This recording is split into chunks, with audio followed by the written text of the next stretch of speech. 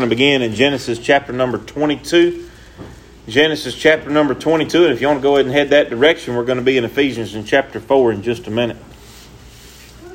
This week we've been studying on exactly what it takes to be a Christian. And if we want a true revival in our life, sometimes we have to revisit this. The first and number one most important thing is being saved. For without that first initial step, without that foundation, there is no such thing as being a Christian. The second step immediately following that is getting past that stage of doubting your salvation, allowing Satan to get in and cause your life to be unusable because you're not entirely sure whether you're sold out, committed, and given over to God. And then last night we looked at a changed man. Whenever we get saved, like the song said, we have been changed. We have been transformed since that day He changed my life. And whenever we're saved, that happens. We can't help it. That's exactly what happens whenever we get saved. And following that is where we find ourselves tonight. And before we read in Genesis chapter number 22, I want to ask a question. Like I said, questions really get my mind to going. So I'm going to ask a question tonight. What does it take for you to miss work? What does it take for you to call in sick? I told everybody when I was a school teacher, if I didn't show up, I wasn't sick. I didn't take sick days. If I'm going to be sick, I'm going to be at school. If I'm not there, that means I'm well and good. I'm fishing, or I'm working, or I went hunting, or I just stayed home to take a nap. I'm not sick. If I'm sick, I'm coming to school. I can be sick and miserable there. But what does it take for us? What does it take for us to miss work? What does it take for us to miss a meal with our family? What does it take for us to miss something that we are habitually committed to? I know a lot of people enjoy sports. What does it take for us to miss a football game? Yeah, y'all see I got my purple and gold. Making up for it tonight. What does it take for us to miss a football game? Saints, LSU, Ole Miss, whatever. What does it take for us to miss that? What does it take? If my throat's scratchy, do I call in sick to work? If I get a little bit of a fever, do I turn off the TV and not pay attention to the football game? What does it take for me to miss a meal with my family if my leg hurts? There's a song. It's kind of an old song. It's called Excuses.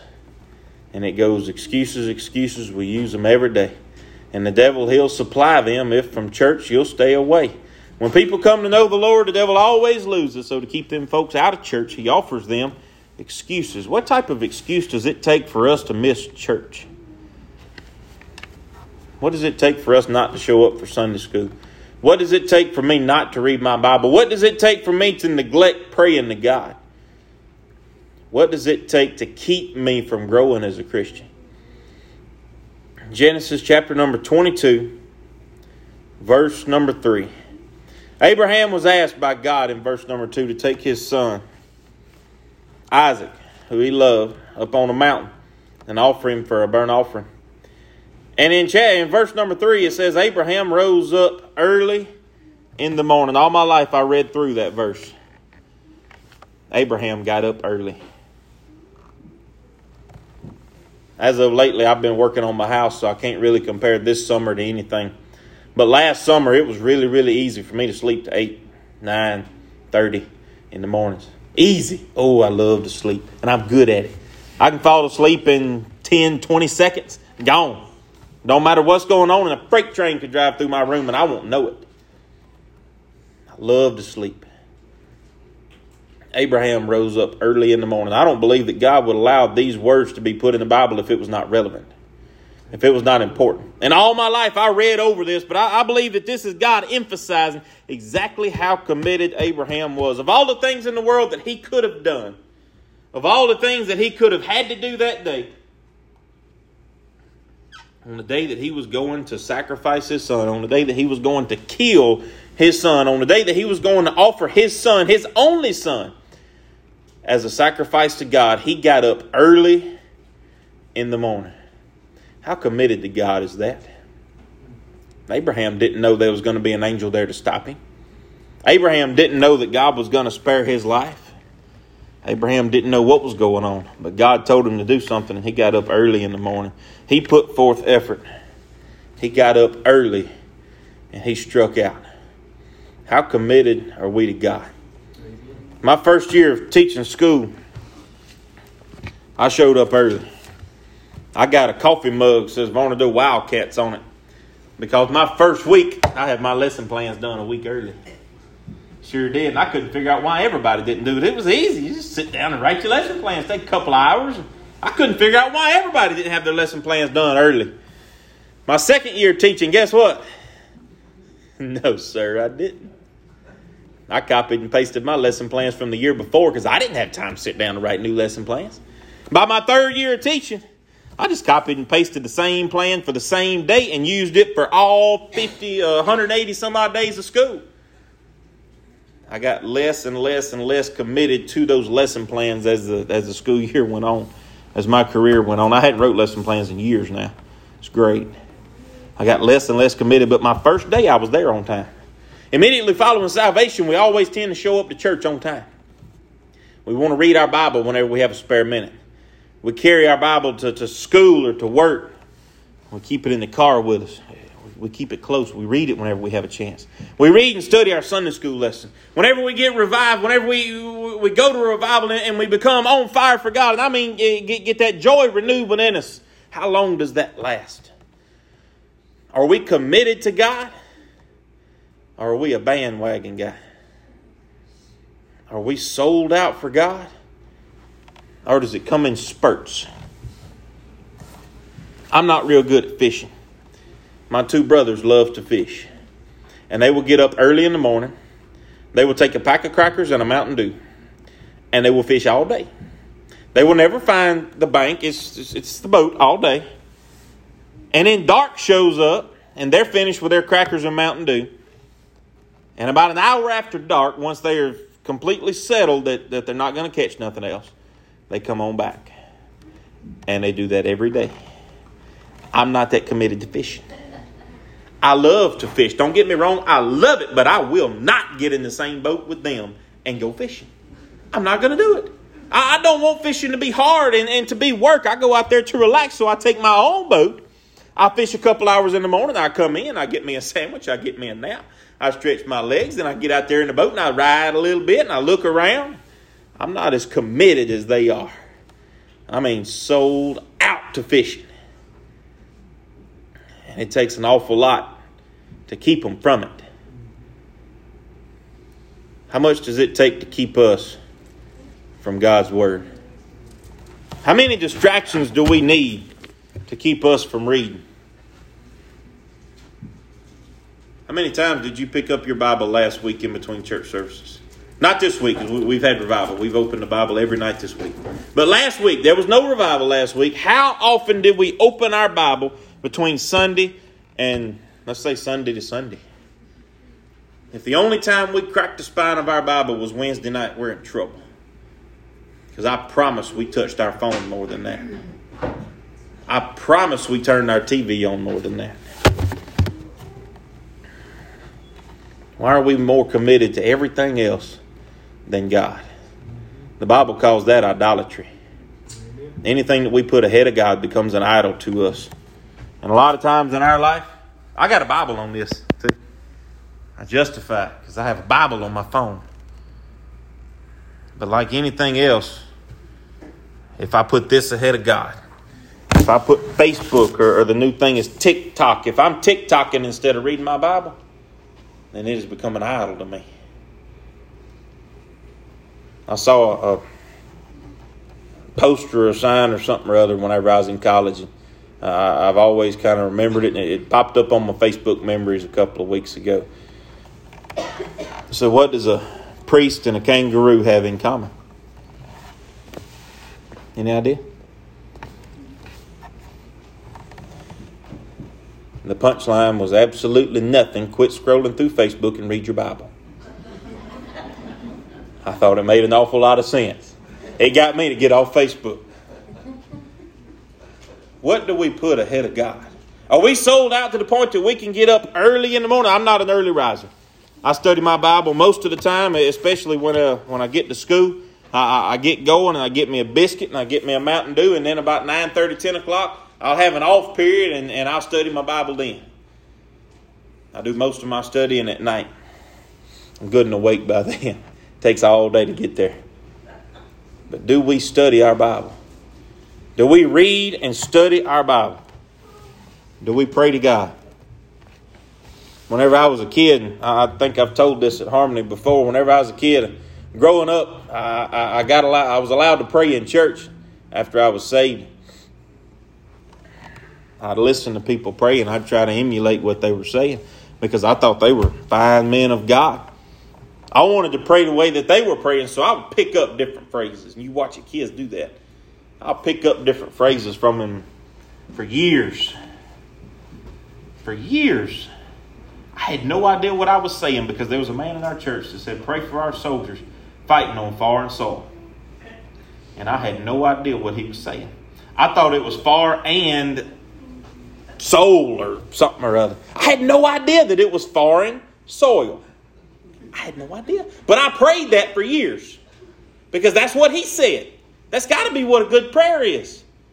Do we pray from habit or memory, or do we pour our heart out to God? Whenever I was a kid in first grade, we had what was called sight words. And Miss Gladys Williams was my teacher, bless her heart. She made us memorize these words. And they wasn't supposed to be memorized. It was supposed to be whenever you see them, you know that word, you recognize that word, and you can say that word. That's how we learn to speak. And we memorized those sight words so that we could get through it quick, fast, and in a hurry and go play Lincoln Logs. And my sight words began at A, and it was A and away, Bill, go far, funny, keeps going. I remember them because I memorized. And I didn't have to look at the words. I could say it. If you got glasses on, I recommend memorizing that chart in the doctor's office. It starts out big and ends up small. If you look at it, it's the same at every doctor's office. It is. Just memorize it. But if we memorize our prayer and we're not truly praying to God, remember that is a conversation. It's not something that we say. Whenever I pray, it's not for everybody out here to hear. It's for God to hear. It's a conversation that we have to Him. Do we pour our heart out to Him, or do we just say things that we've memorized? Say things that we've always heard? What are we doing? As a Christian, as someone who is trying to grow in Christ, what are we doing? Do we allow Netflix to keep us from the Word? Do we allow a cough to keep us from church, but not from everything else? What's the hardest morning in the whole week? What's the hardest morning to wake up and get going? Sunday. It is. For everybody. I was up this morning. My alarm didn't even go off. I fell asleep last night before I got to set it. My alarm didn't go off. I got up and I was going. And I got back and I looked at my clock. I looked out the window and it wasn't quite daylight yet. I looked at my phone. I'm like, oh my goodness, I got another 15 minutes. So I got back in that bed, went to sleep 15 minutes. My alarm went off. I got up. Get up early. Don't have a problem with it during the week. All my life, Daddy got up early and left every morning. Every morning. Before we all got up and ready for school, he was already gone. But on Sunday mornings, you didn't dare wake him up before 8 o'clock. Ever. There was no running in the room and jumping on the bed. It was 8 o'clock every Sunday morning. That was it. He slept in on Sundays. Sunday morning is the hardest morning to get up for most people. Why is that? We can't be late for school. We can't be late for our jobs, but we can be late for church. We can't miss the first period of class. We can't miss the first 2 hours of work, but we can miss Sunday school. We read a recipe like our life depends on it, but we skim the Bible and don't even remember what we're reading. We pay attention to Facebook and TikTok. And for some of you who don't know what that is, we pay attention to the newspaper. But we don't pay attention to God's Word that way. We don't read it that hard. We don't pay attention to it with that kind of focus. Papa Aubrey, my grandpa up in Mississippi, he reads the newspaper and he'll take out the back page. It has what's called the funnies in it. It's the comics. He'd take it out and he'd give it to Nanny. And he'd sit there in his reclining chair and he'd read the newspaper. And don't you even think about disturbing him while he's reading the newspaper. Because he is zoned in. He's focused on it. He had the same focus whenever he'd read and study his Bible at night too. You didn't bother him then either. But do we focus on our Bible as hard as we focus on the newspaper? Do we focus on God's Word as hard as we focus on everything else in this world? Are we like Abraham? Are we so committed that we get up early? Are we so committed that we try to be... I've never tried to be Teacher of the Year. I got Teacher of the Month one time. I didn't really want it. I didn't really like it. I've never tried to be Teacher of the Year. But I believe that we are failing if every day that we live we don't try to be the Christian of the Year. I believe that we're messed up. That we're not living for God the way that we should, the way that we could, if we don't try to be the Christian of the year. Go above and beyond each and every time. Like Abraham did, wake up early. Ephesians chapter 4. Verse number 12, he's talking about the gifts that are given.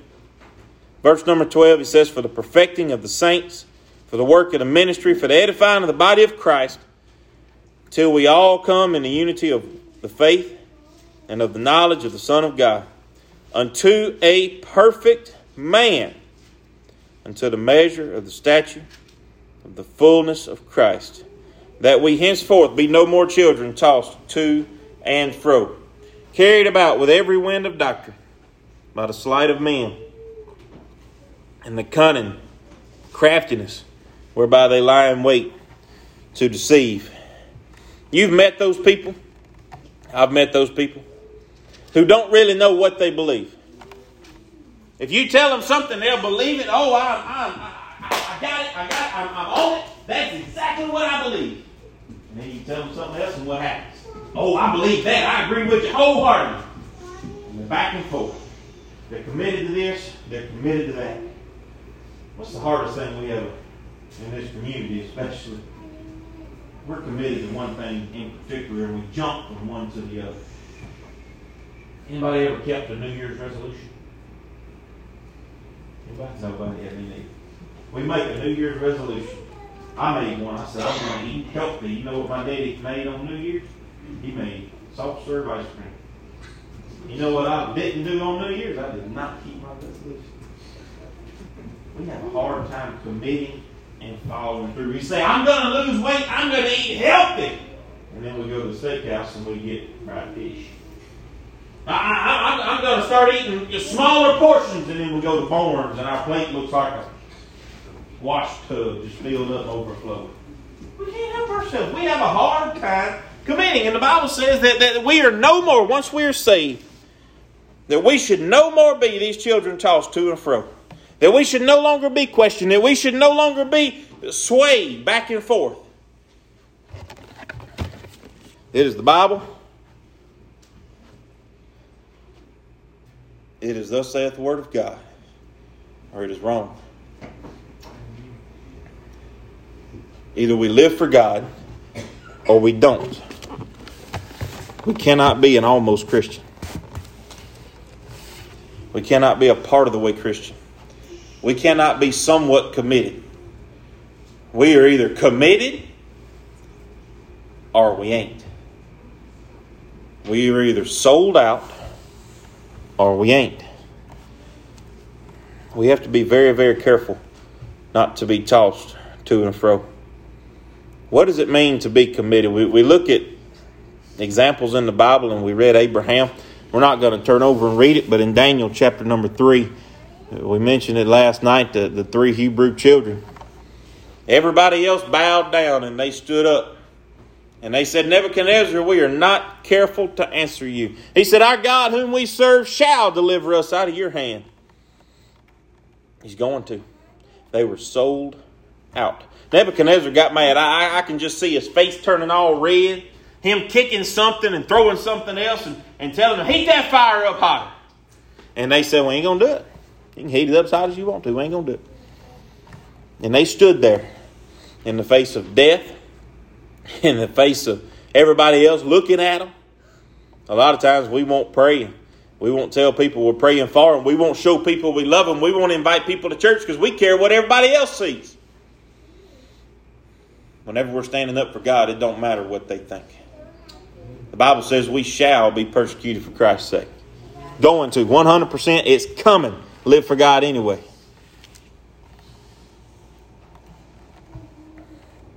Matthew chapter 22 says, love God above all other things. Well, let's flip over there and read. Let's see if I can find Matthew.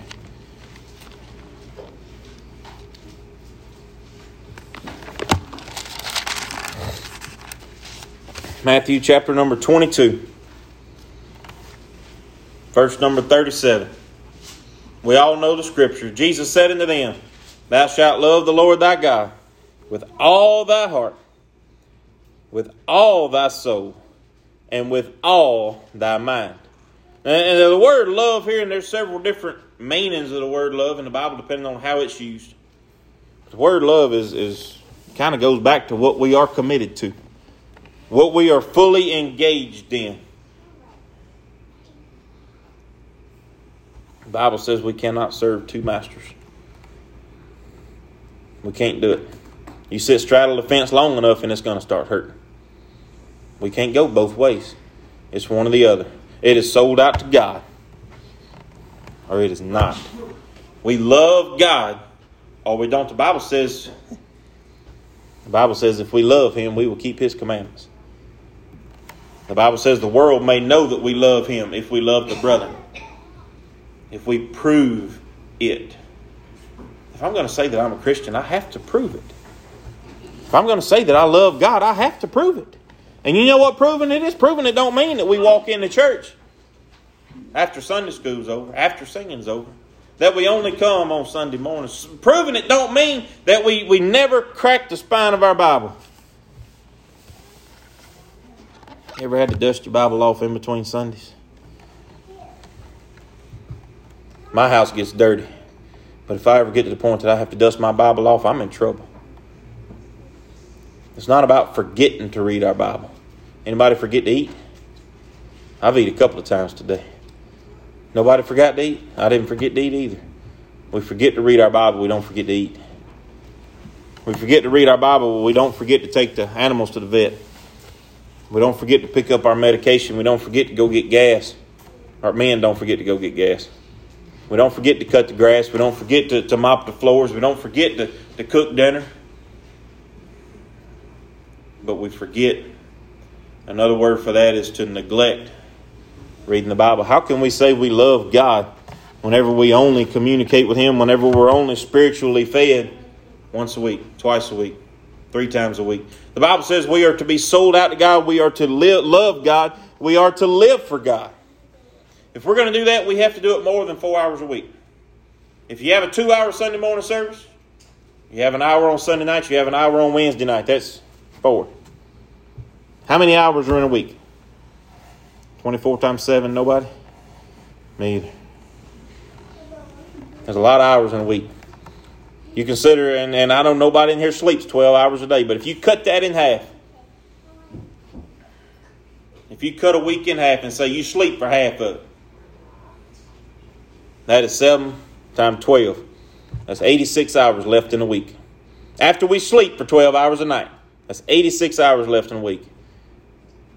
Of those 86 hours, we better give more than 4 to God, or we're in trouble. Preacher said one time, he said, every Christian is an evangelist or an imposter. Every Christian is a missionary or an imposter. We either live for God or we don't. We take our Christianity into the world and we prove it or we don't. And if we're only giving 4 hours a week to God, we're in trouble. If we don't read and study our Bible, we're in trouble. Matthew says, or Jesus says, to love the Lord thy God with all thy heart, with everything that's in us. So how do we love God? How do we show God that love? How do we show love to our parents?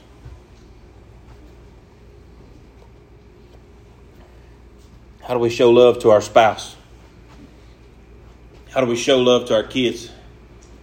How do they know we love them? Easiest is to tell them. I tell my parents I love them. Before I hang up the phone, I tell my wife I love her every time I talk to her. We tell our kids we love them. We tell our church members we love them. But if that's the only time that my wife feels loved by me, I'm a failure. If that's the only time my parents feel loved by me, I'm a failure. If the only time that they feel like I love them is whenever I tell them I love you. How often does God hear that from us?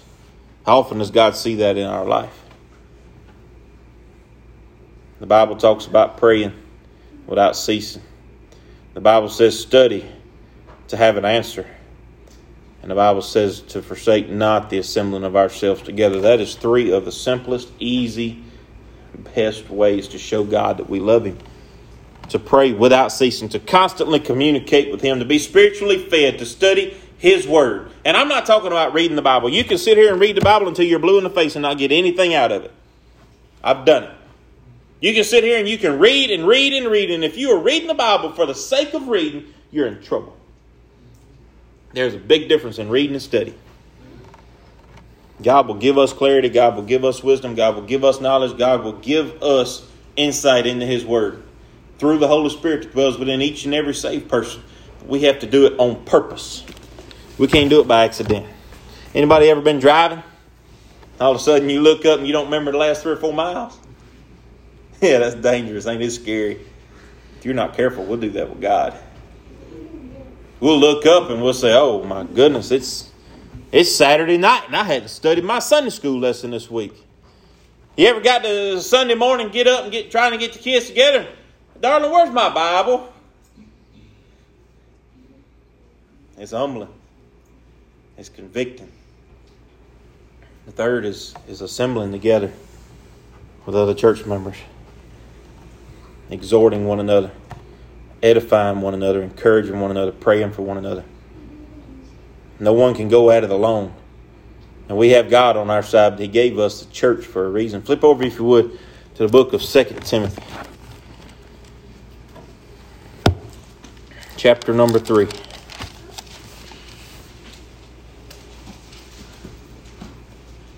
Book of 2 Timothy, chapter number 3.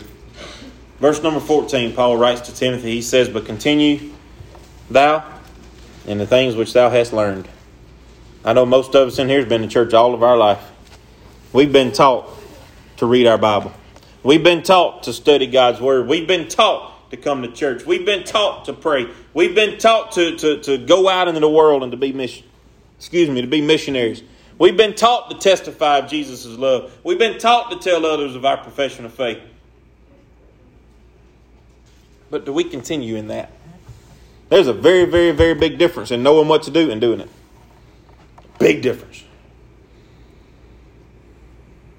He said, continue thou in the things which thou hast learned, and has been assured of, no one of whom thou hast learned them. I